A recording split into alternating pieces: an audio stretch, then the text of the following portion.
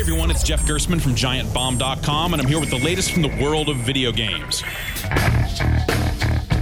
So, are you finished with Grand Theft Auto 5 yet? Well, if you're trying to get out, Rockstar is trying its hardest to pull you back in with the launch of GTA Online, the multiplayer component of GTA 5. It's now available as a free update to the game.